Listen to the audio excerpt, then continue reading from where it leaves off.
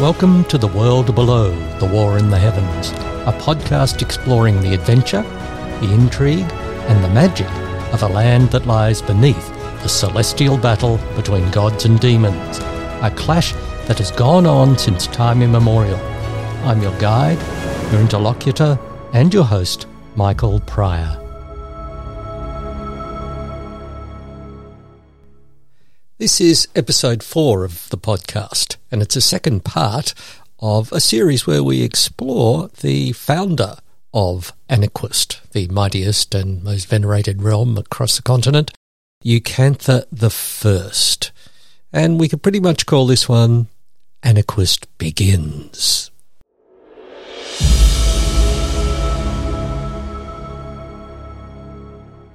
Once Ucantha Anaquist's band of adventurers had uncovered the Heavenfall in the year 70, and the claim was staked through the time-honoured method of announcing, "This is ours, everyone else can bugger off." The traditional, most widely held narrative is a period of fending off attacks and a time of consolidation. Essentially a military history of skirmishes, battles, feints, betrayals, alliances, realpolitik, compromises and a bucket of bloody mindedness. And of course, people being people, it turns out to be much more complicated than that. Most of our understanding of this time comes from Aeschines, one of Ucantha Anaquist's followers who I've mentioned previously, ex-pirate, advisor, and Ucantha fangirl, to put it bluntly. But we also rely on the Annals of Anaquist, the official record of each monarch's reign, which should be treated the same way as we treat a politician's autobiography once they retire, except back then they didn't have a remainders bin. Treat the annals carefully, in other words. News of the discovery of the extraordinary Heavenfall didn't take long to get to the outside world, despite Ucantha Anaquist's best efforts at browbeating, intimidating and bribing her followers. Secrets, as it were, really can't wait to get out, and this was a beauty. Uncovering the entire body of a dead god, complete with scales of dizzying puissance. People in the farthest reaches of the continent were soon sitting up, poking each other and declaring, "I'd like me a piece of that." So, Ucantha Anaquist displays another facet of her many. Thus far, she's been shown to have a command of organisation and logistics, as well as a command of command. Shaping her ragtag band of adventurers into a coordinated exploration and excavation party was an achievement in itself. But now she had to become a military leader, more or less.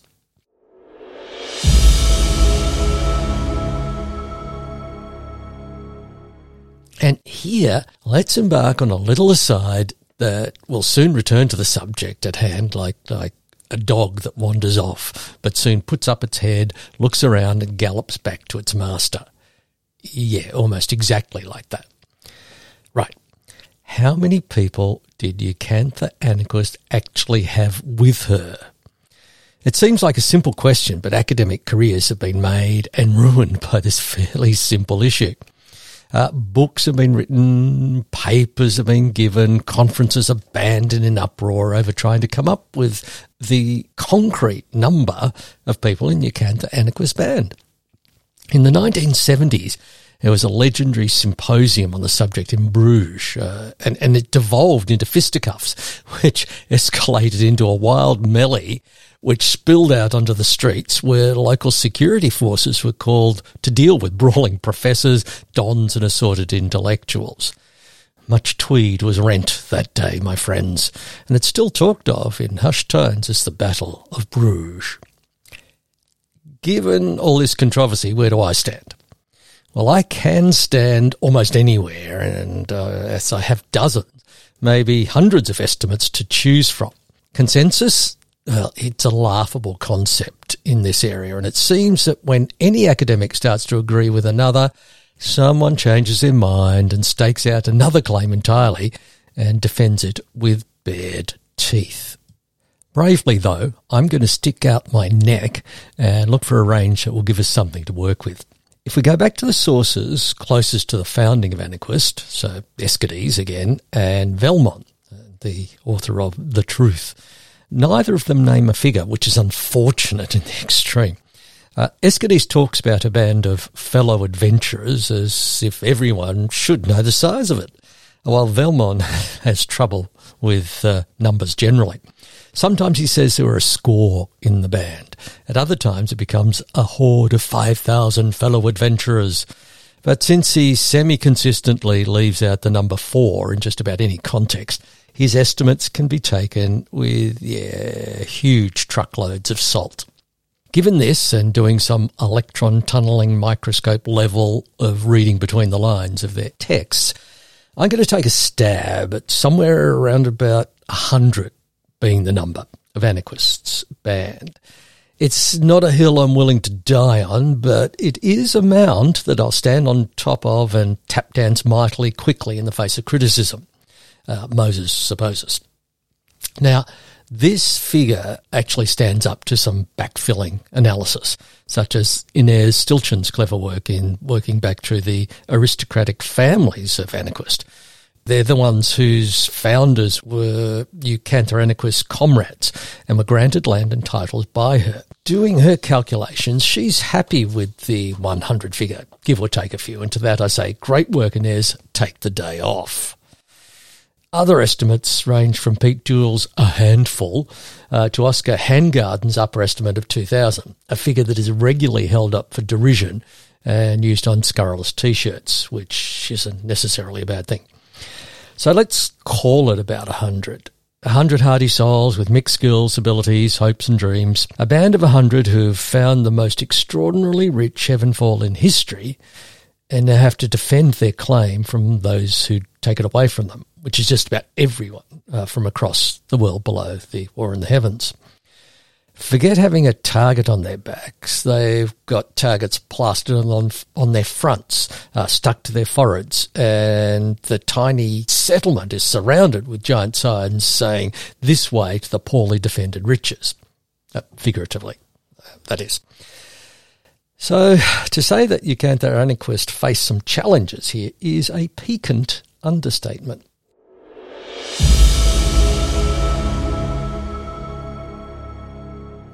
According to the official account in the Annals, Ucantha Anaquist inspired her small band to heroic efforts in erecting fortifications and repelling the first incursion in the year 76, about 12 months after the Heavenfall had actually been uncovered. It was an attack by a motley crew from the northeast of the continent, from somewhere around the coastal region that would later become the realm of Kildare. This was less of an army and rather more of an armed gang, if you like, of a few hundred hard-bitten warriors who may have lacked leadership, but they were renowned for their skill as horse archers and bone carvers. The hasty earthworks thrown up by Ucantha Anaquist's people were enough to see off these raiders with no losses. And in Ucantha Anaquist's first outing as military leader, she both inspired through clever tactics, including the hidden pits, feints, fallbacks, that sort of thing. But she also took to the leader of the raiders in single combat. He was a giant of a man with a beard that reached his waist. Apparently, she dismounted him, lopped off his head, and presented such a bloody, fearsome sight that the rest of the raiders turned tail and ran. Well, that's the official version anyway. The Annals of Anaquist have a job to do, and that's to present each ruler in the best possible light, seeing as the ruler oversees the text that goes into them. Outright lies are frowned upon in compiling the Annals, but that's a rule that's occasionally overlooked. Exaggerations, though, are pretty much standard fare, as long as they exaggerate in the nicest possible way. As previously discussed, alternative sources from these times are few and far between, but fragments of a text that is unreliably dated as being written in the year 78, anonymously, claims that this attack by raiders was nothing of the sort, and that it was actually a party of traders from the east looking to sell fresh produce to this benighted settlement. Someone panicked, sounded the alarm, and a squad, only too ready to defend the riches of their Heavenfall, annihilated the trading party before Ucantha Anaquist was even aware of its existence. No firm evidence survives to support or disprove this incident, except for one graffito uncovered on the foundations of the original keep when excavations were being undertaken in 690 for the water garden in the reign of Queen Blease I. The scratchy carving was the name Laws, and underneath it, Slayer of Cabbages. Yeah, some conjecture places the Laws Yelter as a member of the Anaquist band, but this is extremely uncertain. Call it frontier ups and downs, perhaps. As a trader, you took your life into your hands, but the rewards could be great. Ucantha Anaquist's undisputed masterstroke in defending the Heavenfall was the recruitment of people from the surrounding region. Over the next few years, as attacks became more frequent and more serious, Ucantha Anaquist made concerted efforts to bring in the scattered settlers through whose holdings these forces were rampaging on the way to the Heavenfall. And she brought them in what was now the defensive walls, as long as the adults would fight. So displaced people, basically. Since most of these settlers were families and the safety of their children was far better behind the walls, most agreed. And by the year 78, the Heavenfall settlement had several hundred defenders, plus a mixture of desirably skilled people like bakers, butchers and soap makers. Very desirable soap makers. So much manual labour going along with so much close living made for olfactorily based friction, if you get my drift. The excavation of the actual Heavenfall around it was becoming a settlement, complete with palisade walls, earthworks and a number of defensive towers. In this most precarious period, Ucantha Anaquist led those who were to become her people in withstanding almost constant raids and attacks, while completing the work that was to become the beginnings of the keep and the hypogeum, but not in that order necessarily.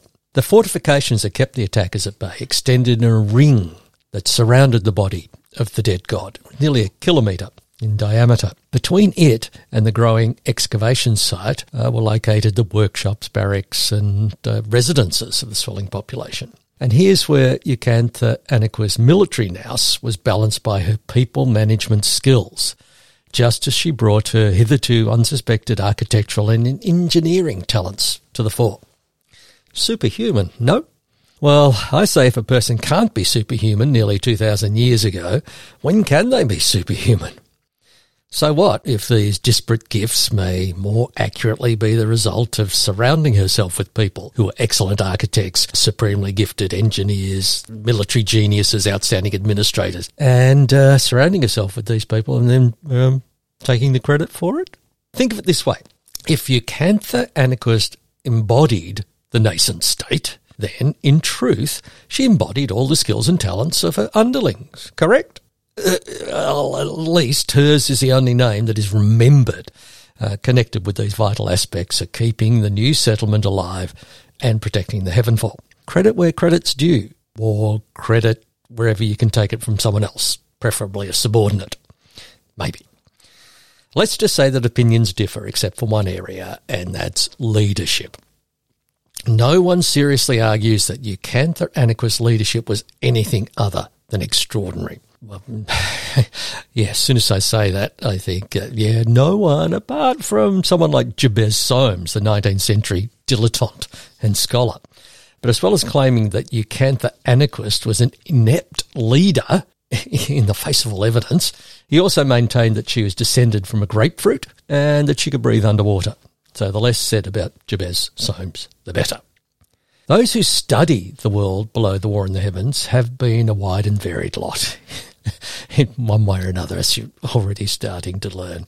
Does studying the world below the war in the heavens actually attract eccentrics, misanthropes and ne'er-do-wells? Not always, I say, and then I move on quickly.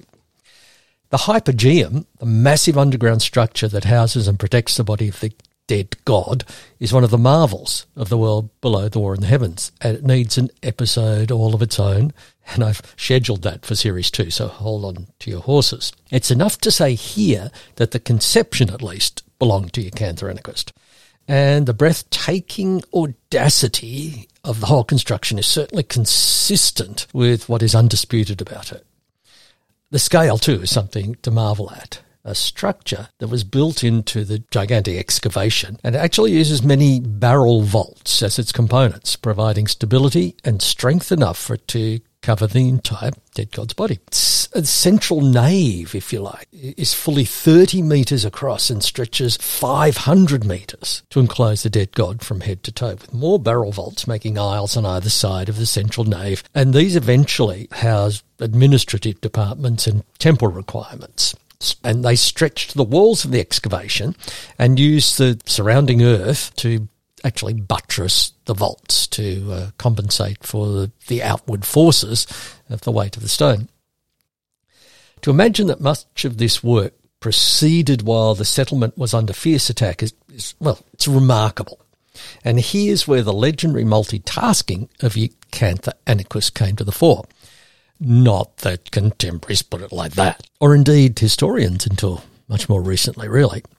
They may have used metaphors like juggling instead, I guess. That'd be more period appropriate.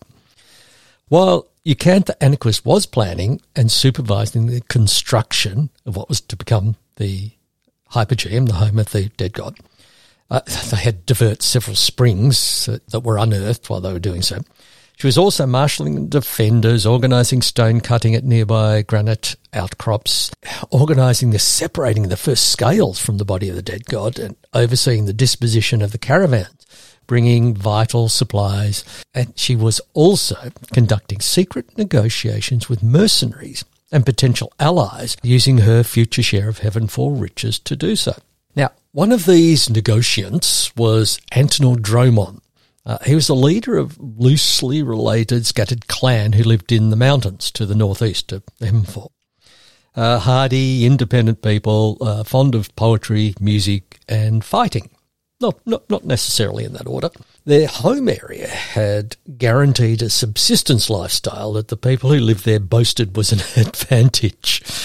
Character building, as it were. Hardship equaling hardihood or something like that. You know people who talk in that way, who take pride in denial or suffering, say it makes them better people. Anyway, Antenor Dromon, he had a wider outlook than his fellows.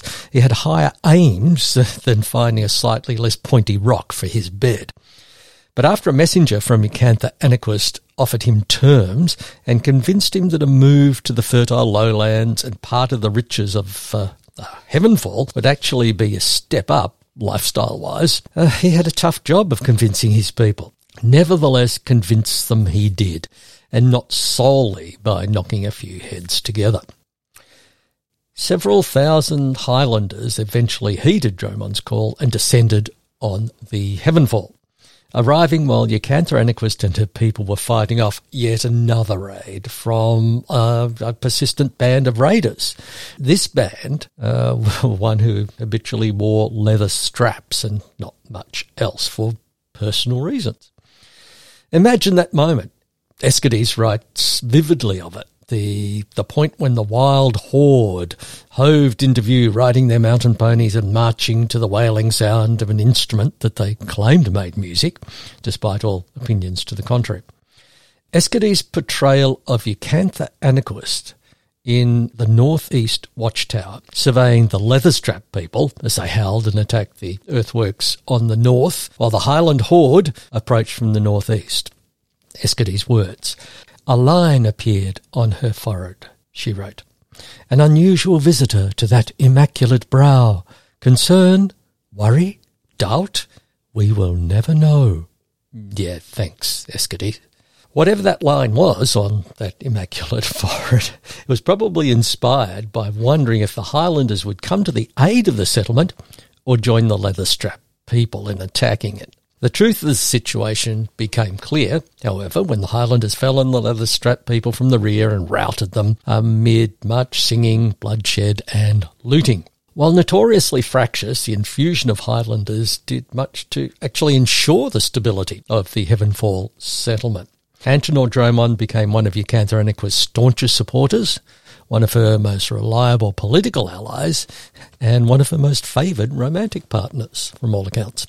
He became the military commander of the settlement for all intents and purposes. And he was a practical soldier, no great strategist or tactician, but his skills were enough to keep the settlement safe on most occasions, with the Ucantha Anaquist only being called on for overarching battle strategies against the most coordinated and organised of foes, as in the Battle of the Quarry in the year 78. While this first 5 years of the settlement was a frantic period of consolidation and defence, it all could have come to nothing if it hadn't been for the arrival of someone even more important to the rule and reign of the person who was to become Ucantha I.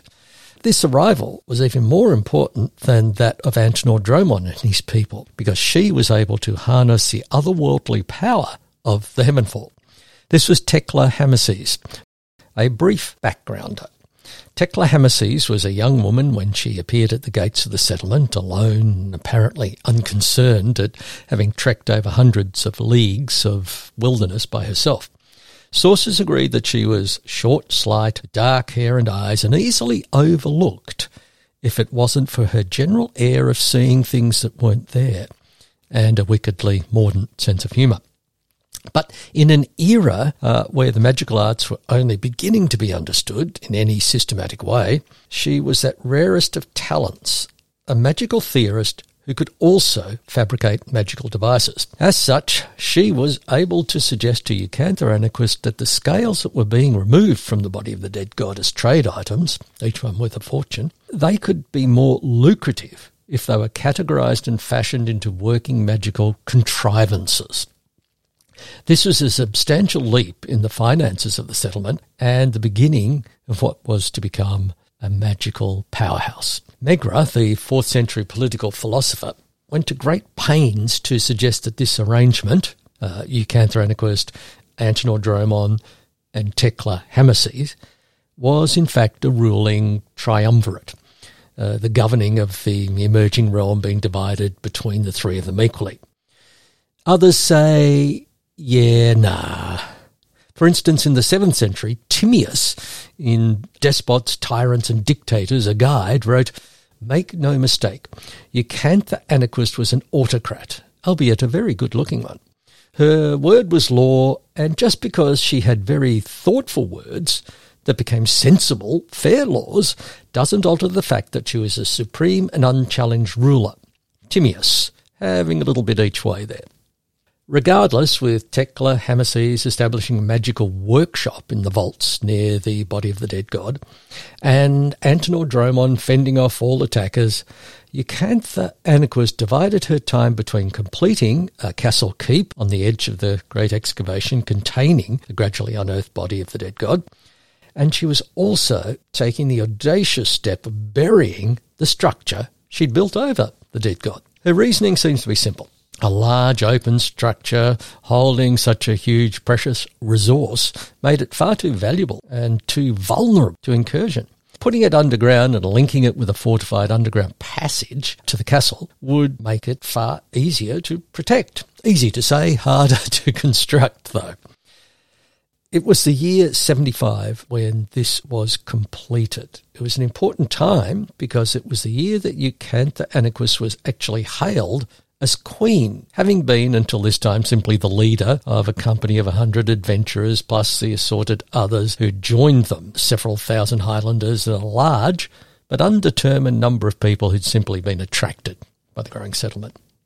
Detractors and revisionists have suggested this crowning was all Ucantha's doing, that she'd secretly negotiated support from followers and sycophants. And while there's some evidence of this, at this time a surprising number of families became ennobled and were awarded their own patch of land outside the walls, according to Escades. Even though this was the case, Ucantha Anaquist never neglected the ordinary people.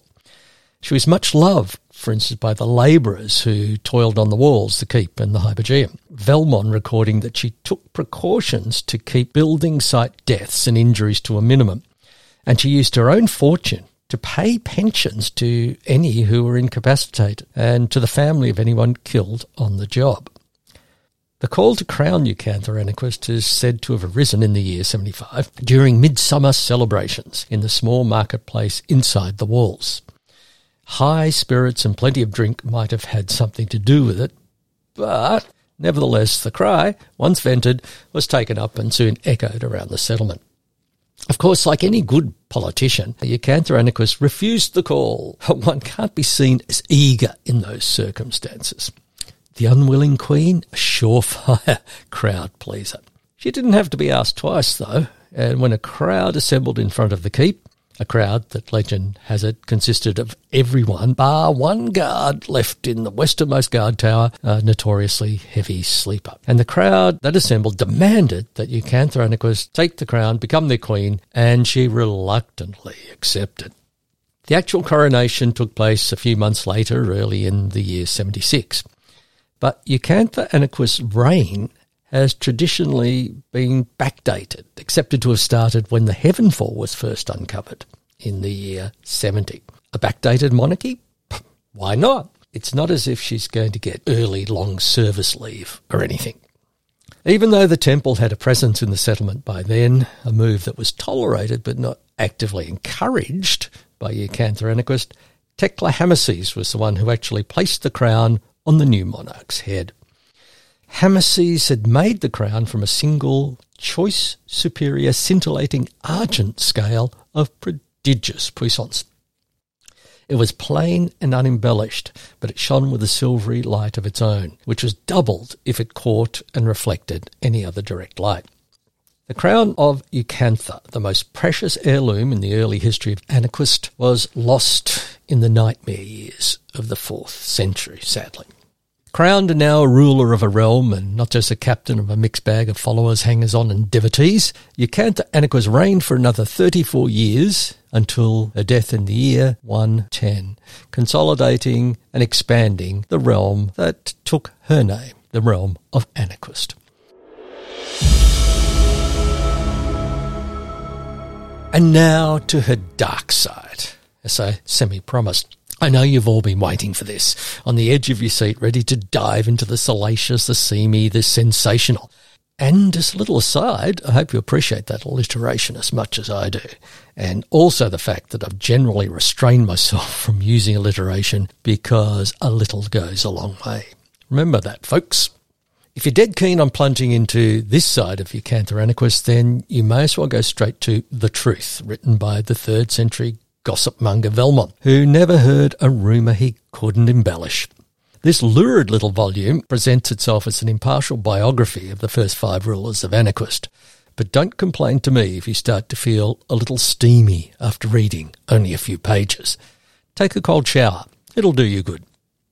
Rumours are rife, of course, as they are bound to do with such a prominent legendary figure. Tales put about by detractors from within the family and without.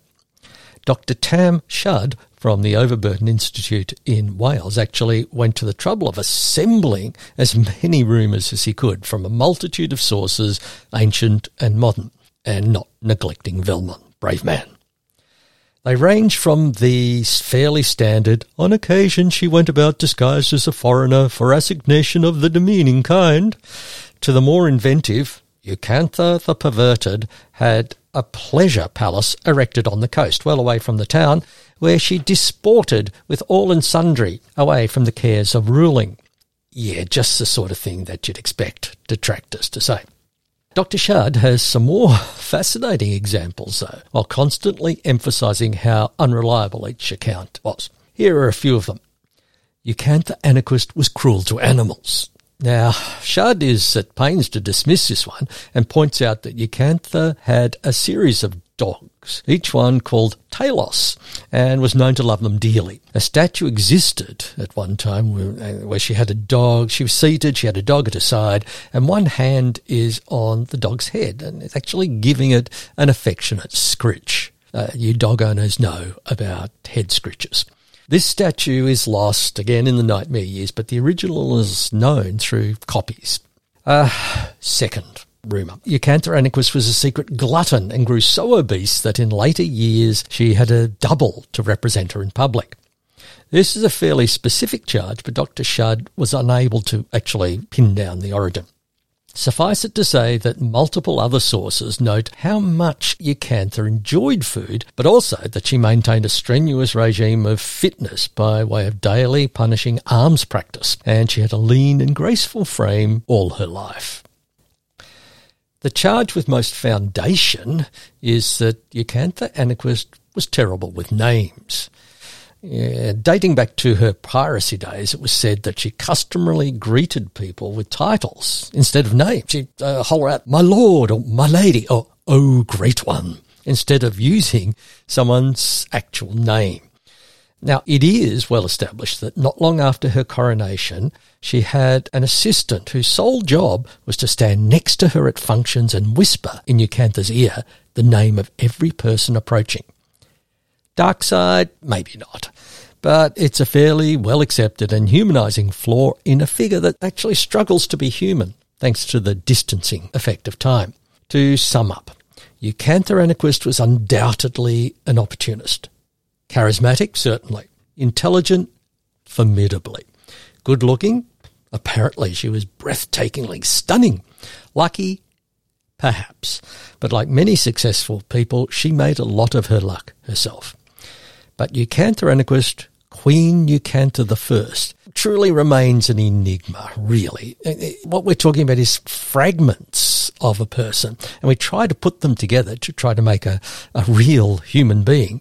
But it's extraordinarily difficult at a distance of nearly 2,000 years. Still, romantic as hell, right? This has been The World Below the War in the Heavens, a podcast exploring the history, culture and esoterica of the world below, a continent of magic and mystery with inhabitants who keep one eye on the sky at all times. I've been your host, Michael Pryor. If you'd like to find out more about me and my books, pop over to www.michaelpryor.com.au. Farewell.